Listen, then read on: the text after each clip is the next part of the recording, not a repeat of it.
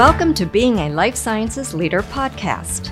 With a bird's eye view of the life sciences industry, Life Sciences Pennsylvania President and CEO Chris Molyneux joins Rachel Bushy, partner and chair of the Health Sciences Department at Troutman Pepper, to welcome life sciences leaders who give insights into the complex and high-risk world of pharmaceuticals, biotechnology, medical devices, diagnostics, and the services that support them.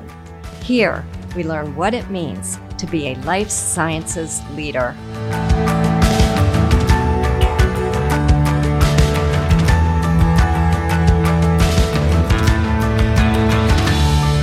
Hello and welcome back to our podcast, Being a Life Sciences Leader. I'm Chris Molyneux. I'm the President and CEO of Life Sciences Pennsylvania, and it's my pleasure to open up this podcast today with my co-host, Rachel Bushy, who is a partner and the chair of the Health Sciences Department at Troutman Pepper. Rachel, welcome back. Thank you. And our guest today, Bryant Lim. Bryant is the Senior Vice President and General Counsel at Idera Pharmaceuticals. Bryant, welcome to you as well. Thanks, Chris. Rachel, you want to give some welcoming remarks and introduce our guest? Sure. Thank you so much. So, Bryant, we are so excited to have you here today. Bryant is currently the Senior Vice President and General Counsel at Idera Pharmaceuticals. So why don't you kick us off and tell us a little bit about your role? Sure. I've been at the company for coming up on 4 years, and I have responsibilities for all the legal functions of the company. I'm also serving as the secretary to our board of directors, which is purely a sort of a corporate governance matter in which we make sure that the directors have what they need for purposes of our overall corporate governance. I also have responsibility for regulatory and quality functions at the company. So we have, obviously, with being as regulated a business as we have, we need to make sure that we're doing things both in the right way, but also make sure that it's strategic as it relates to our regulatory pathway to approval.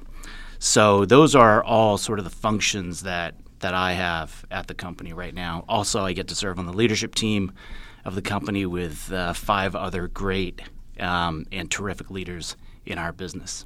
Well, it's great to have another lawyer. You're our first legal guest to be here today. And one of the biggest complaints of us lawyers often is we're not practical, or they just look at us as SG&A. How do you make yourself integral to the business team and really a part of that leadership team and indispensable? I think the key in terms of making sure that we are part of the overall strategy, both functionally and sort of tactically, is that given, particularly in life sciences, right, given how regulated we are, this is an industry where the old joke is you can't go to the restroom without a regulation applying, right? And you need I hadn't heard that one, but I agree. Like, it is so regulated, and in that respect, right, there's a fair amount of need to get advice. And integrating oneself, whether it's from a clinical trial or sitting on a leadership team for one of the business units, really offers the opportunity to make sure that we're a part of the conversation, and that we're not just viewed as the lawyers. We're not viewed as the cops. We're really viewed as, hey, we're a business counselor. What are you trying to accomplish, and how are we going to get there, right? And as I guess I've been doing this coming up on 25 years, as I've sort of mentored in-house lawyers, that's probably the biggest thing that when they start, they need to sort of get out of this mentality of just being a lawyer, being able to recite what the law says. Yeah, and Brian, we know your CEO, Vin Milano, very well, and he regards you as a solutions-oriented counsel. And, we've talked about this regarding Rachel as well. Lawyers, in-house lawyers who are able to help find solutions for what the business is trying to accomplish rather than just identifying the 10 reasons that you can't do something. Right. I had a great person. I went from private practice at Morgan Lewis to Merck. And in my orientation, I met with what was going to be one of my clients. And she said, look, anybody can be Dr. No. Yeah. It's true. It's pretty easy. Just say no. the real trick is, what are people trying to accomplish, and what how are you going to get there? 99% of the time, people have the right intention, right?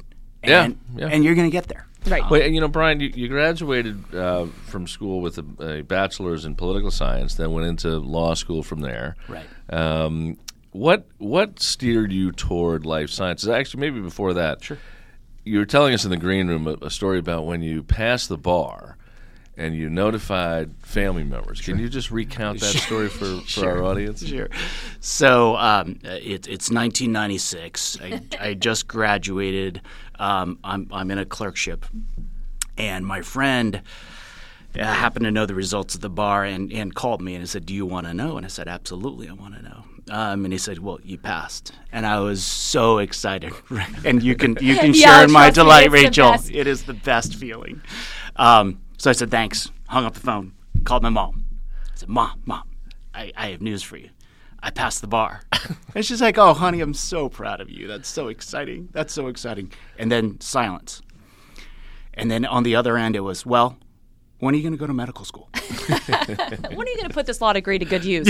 Medical school. When are you going to do something important? Exactly. Well, what did steer you toward the life sciences? It's funny. It wasn't your mother. It was not my mother, and neither of my parents are in life science. For me, it was a little bit of happenstance. I was a young lawyer at Morgan, I guess in 2000. I was working on a fairly significant healthcare bankruptcy case called Allegheny Health. Sure. Out in Pittsburgh. Yep. I saw of course, all the things that were associated in the litigation, but more importantly, the importance of what institutions like Allegheny did for patients. And I think subliminally and on more of a conscious level, it was something that I naturally sort of gravitated toward. Then my work neighbor at Morgan left Morgan Lewis to go to Merck about a year before I left. And about 6 months after he left, he said, "Hey, there's an opening at the company. Would you be interested?" And of course, I had no interest in leaving, right? I was 6 years in, I guess, at the time, really enjoying my training at enjoying maybe Morgan. an overstatement in a private law firm. Loving every minute of it. Every night, every weekend. Right. And once I sort of dipped the toe in the water, sort of learned a lot about Merck, it was a no-brainer. And that was the first in-house job, I guess, in 2002. What was the hardest part of your transition from a law firm to in-house? That's a great question. There's so many. Yeah, I feel like they could be great learnings for people, really. It certainly was not keeping track of billable hours. God, if we could only do away with that. I know. For me, I think the hardest was, as a litigator, you're taught and trained to fight all the issues, right? And Absolutely. when you go in-house, and I was on the regulatory side over at Merck, so there's much less opportunity to sort of be confrontational. We're all swimming in the same direction, right? We're all in the same boat. And to that end, I think we're trying to make sure that the company is steered in the right direction. But that being said, I think the biggest transition was sort of finding my voice, which is sort of a weird thing to say, but it's finding how can you find your way to counsel people to get them in the right direction, and you helping them and feeling like you're part of the team. Yeah, absolutely. I think that can be a real challenge for lawyers, right? Absolutely. You're trying to overcome the thought that your Dr. No, right, that you're too conservative, right, but you're also trying to make sure that you're advocating your position, they're taking you seriously, they're listening to you, and finding that balance, especially as a more junior lawyer, right, it can be difficult. Absolutely. But you know what, Brian? That's not unique to in-house lawyers. No. So public relations people face the same thing. Absolutely. Corporate communications people, finance, even That's a good point. people. So, is there anything for our audience? Any guidance or tip you can give them who are in similar, what arguably are support functions, Yep. right? G&A. How did you find your voice? I didn't realize it at the time, right? And I don't want to pretend like I was sort of smarter than I was, but there was an opportunity to, particularly at Merck when you joined, to have a sort of a long orientation period, and that orientation period was relatively informal, at least for me, and you read a lot and you listened a lot. So there was a little bit less of, you got to jump right into the deep end and be the lawyer for Zocor, right, one of our products. You really sort of had the opportunity to learn, and the colleagues there were so incredibly supportive, right? Because a lot of the regulatory stuff that we didn't have sort of precedent of this is the way you have to do it. And the regulations, of course, this is what's beautiful about our industry, the regulations aren't exactly black and white. There's tons of gray in between. And, sort of being able to understand that and listen and learning the business, really learning the business, is important. Not just the people, but the products, the manufacturing, and ultimately the commercialization. That to me was sort of the way to get as integrated as quickly as possible. And don't get me wrong, it still took a couple of years. Oh, sure, that makes a lot of sense. So how has your voice changed over time? Because you started off as a litigator, right? You're now general counsel, corporate secretary, taking on a large corporate portion. And our voices, they change, and we usually become more effective. How has your journey through that changed, and what shaped you? I'm a lot meaner now. I can tell. I knew it right away. I think, the more senior one becomes, I think there is an opportunity to continue to learn and guide, but I feel like it gets a touch more tricky sometimes when you don't know sort of all the constituents, but you still have to sort of navigate where you need to go. So for me, the voice, if you will, like we were talking about at the beginning, has changed to being less sort of, here's the issue, let me give you the advice, and we'll be on our merry way. To me, it is, here's the issue. Can we agree on the issue? Sure. And then afterwards, it turns into a lot of, at least for me, has turned into a lot of questions. I'll be asking a lot of the questions.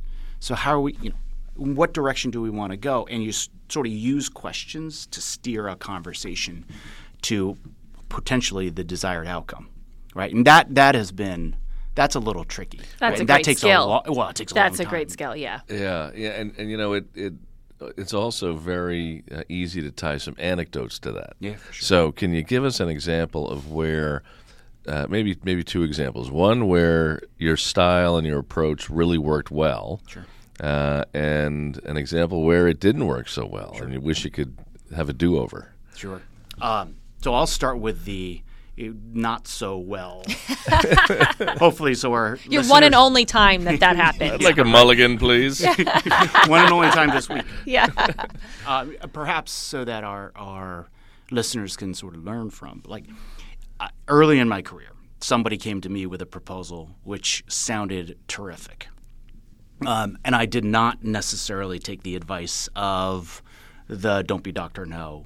But to me, while the intent was certainly bona fide, I took a "you've got to be kidding me" approach. There's a little bit of it didn't go well. Obviously, this is the point of the story.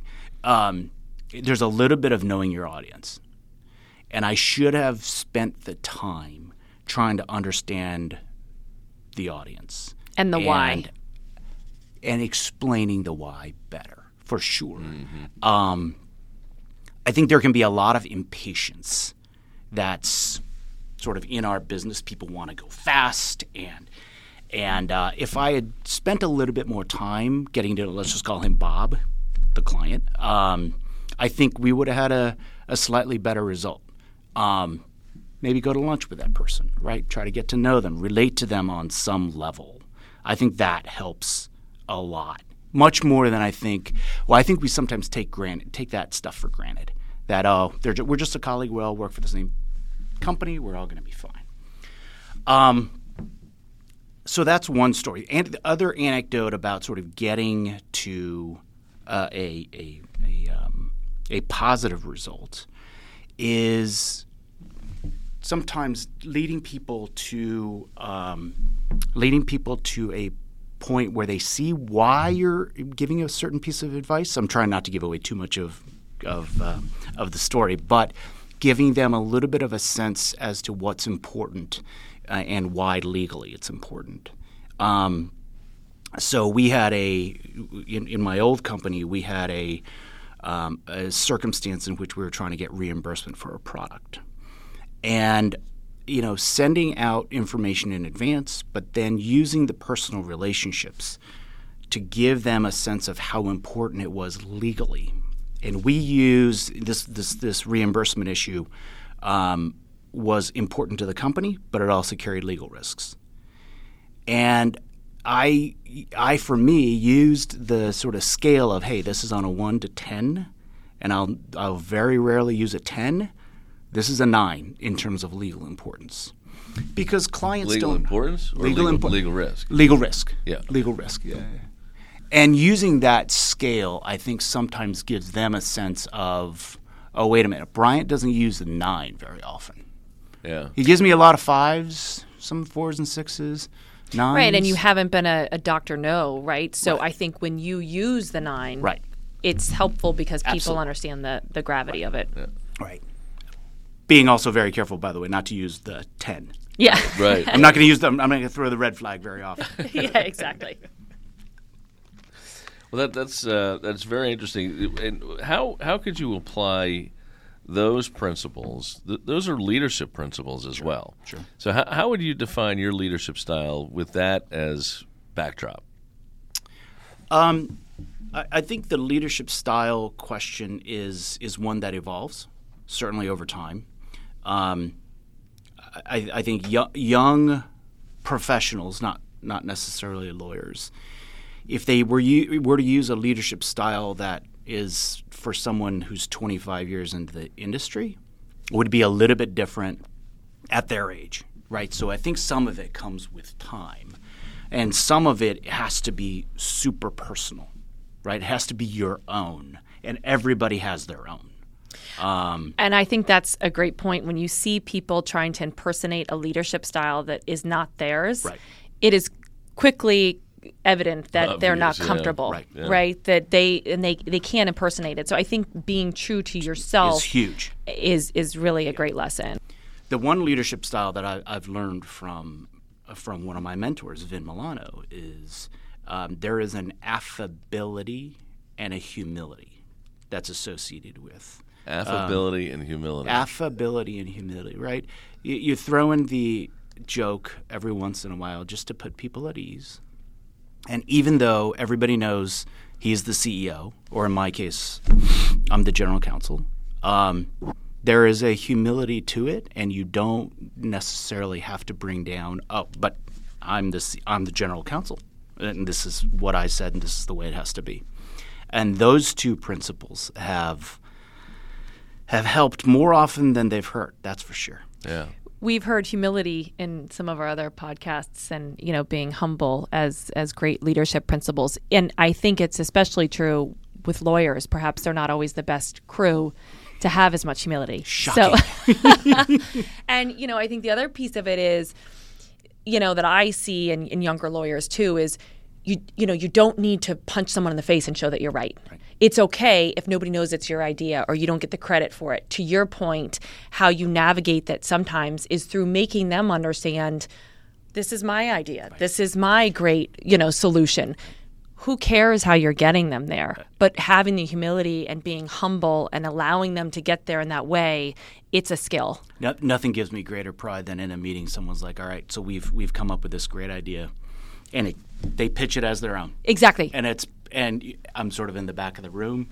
I have a wry smile on the perfect. But you've seen those people, whether it be lawyers or elsewhere, where it has to be their idea, right? It's almost like, well, wait a second. I need credit for it. I need attribution.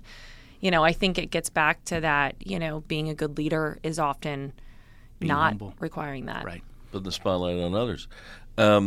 So you mentioned Vin Milano. Who are some of the other leaders or individuals who shaped your career and your perspective on being a leader? Certainly, Vin has been a big influence on my life and my professional and personal life. I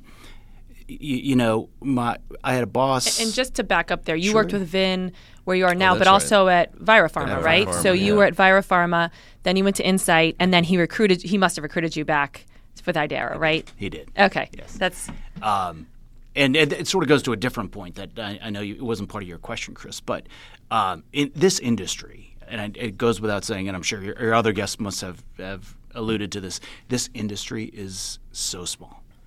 Not just Pennsylvania, right, but people in San Diego and Boston, everybody knows everybody. And sort of wanting to work with the people that you've worked with in the past is both a compliment and makes work seem less like work, right? Mm-hmm. And it's so great to have the ecosystem that we have here to be able to sort of go back and know some of the players and have good relationships with them, sometimes not, and be really able to thrive in a system like ours. But back to your question, Chris, one of my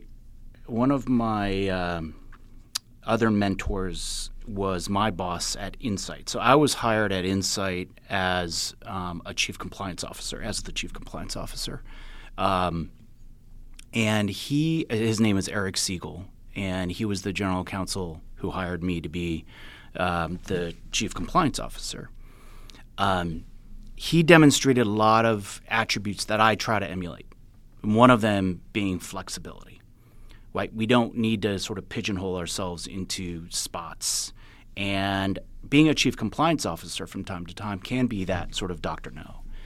The flexibility that Eric demonstrated with me is that I didn't stay in the compliance role for terribly long. I was there for 2.5 years, particularly as the company was globalizing. And then I moved into a vice president with legal responsibility for the Americas. And that was a terrific opportunity. But it gave me that flexibility, gave me the ability to not just do sort of a chief role, but at the same time get additional experience back to sort of the legal side.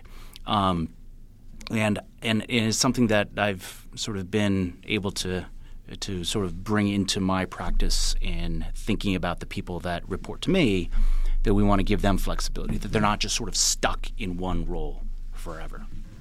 Interesting. You mentioned earlier in your career path that you were getting into arguably one of the most highly regulated industries, right? You have to check the regulations before you use the restroom, and that's from a pharmaceutical industry perspective, Sure. Obviously, Right. But also the 4 companies that you've been with since leaving Morgan Lewis have all been publicly traded companies Right. too. Right. So that's a whole other layer. Absolutely. So what cautions, I guess, or advice would you have for CEOs of startups who were thinking about going public, just from the going public, the IPO process, being a public company generally? Any thoughts about that? Because you've been at global giants like Merck, right. to real startups, all public companies. Yeah, absolutely. but all public. I would say going public, as I've sort of taught at my class in Villanova, is almost critical, is almost essential for the narrow issue of having access to capital markets. Absolutely. But with that, of course, with all that benefit of being able to tap capital, comes with a whole heck of a lot of responsibility, right? From material non-public information to getting into a cycle. And what I mean by that is everybody has to understand that 4 times a year, around the same time every quarter, it's going to be Q and K time. It's going to be quarterly reporting time. And are we going to do a press release? And all those things come with it. The agility. Which, of course, is why you need to raise the capital to pay for those things. Absolutely. There's a reason, in other words, that that all sits together. Obviously, I'm kidding. You're right. And I think the hard part there is, when you're running 1,000,000 miles an hour as a private company, You don't always sort of have to stop and think, all right, do I have a disclosure issue? Are we going to put this in the queue? Does this go into the K? That kind of stuff. And that's a layer. It's a layer of additional sort of consideration that might sort of slow down a very fast-paced private company. And we've seen a lot of those examples where private companies are, that's not going to be an issue. Well, it is when you're a public company. Right, and I think training them before they're actually public, right? If you have a management team that's seasoned, been through it, it's great. If you start off with a public company that has, some of their top executives who have not been public before, it's getting that training in and making sure that they know when they need to be talking to the GC, right? Because often it's that they don't recognize that they're stumbling over something. Okay. Yeah. So that can be a huge challenge for a GC too. Agree, and I would also add that obviously having board members that are with public company experiences is awfully helpful. But absolutely, sort of goes without saying. Absolutely. Brian, we talked a little bit about your political science major, your legal background. My mom. Your mom, right? We won't ask Rachel to tell the story about when she learned she passed the bar, at least not on this podcast. But one of our programs that we run throughout the year that Idera has supported is called Tell Me About Your Job. And the idea of Tell Me About Your Job is to expose students from underrepresented populations in our industry to the various career opportunities that exist in life sciences. You don't have to be a scientist. You don't have to have a PhD or an MD to work in life sciences. So what advice would you give to a student, and might be a college-age student, postdoc, fellow, a student of any level who's not a scientist? Right. What should they be thinking about in terms of a career in life sciences? Like you and I and Rachel have all taken. Sure. Yeah, none of us is a scientist. None of us are scientists, that's for sure. I think some people, myself included, particularly early in my career, got very spooked by the science.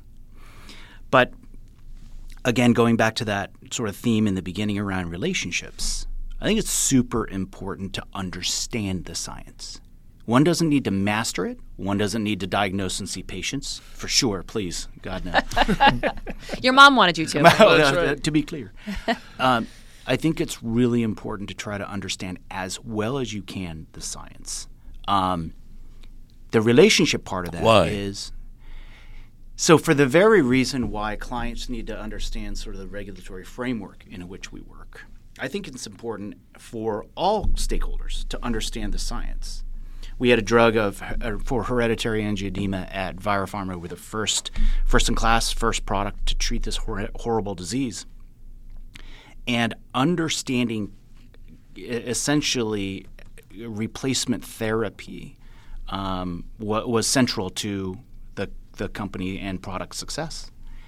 I had to understand that a little bit better. And I was in the legal function, right? So, meet with the doctors and say, well, explain to me what is going on with these patients? Why do they suffer from these attacks so badly? And then the doctors putting it in, and I usually use the phrase of, okay, talk to me like I'm a fifth grader. And they do. And it really helps everyone understand the science a little bit better so that you can be more articulate in whatever function you are. If you're in the legal side, public affairs, in the finance side, you got to understand at least some level of the science. This is going to sound terrible. It's not rocket science. Well, and I think It's the not other rocket piece, surgery. It's not rocket surgery. the other piece, getting back to the public company, is if you don't understand the science as well, you can't understand the issue, which means you can't properly give advice on disclosure. So I find that, for life sciences lawyers doing public company work or doing some of the M&A work, in order for them to really do a good job, they have to understand what they're talking about, to understand the issue, to get to the complicated, how do we disclose it? Yeah, and it really does apply across functional areas. Yep. Public affairs people, the lobbyists, the communications people, they need to be conversational in the science to talk about what the opportunity is, what the challenges might be, what the policies are necessary in order to be effective. So true. So I know we only have time for one last question. So Bryant, what do you wish you knew 10 years ago that you now know? Another great question for me. This industry is littered with failures. And what I wish, and that's sort of an obvious statement.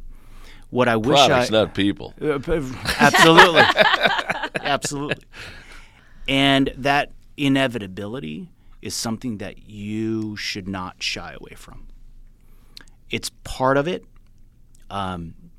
being prepared for it, particularly trained as a lawyer, like we're prepared for a sort of worst case scenario.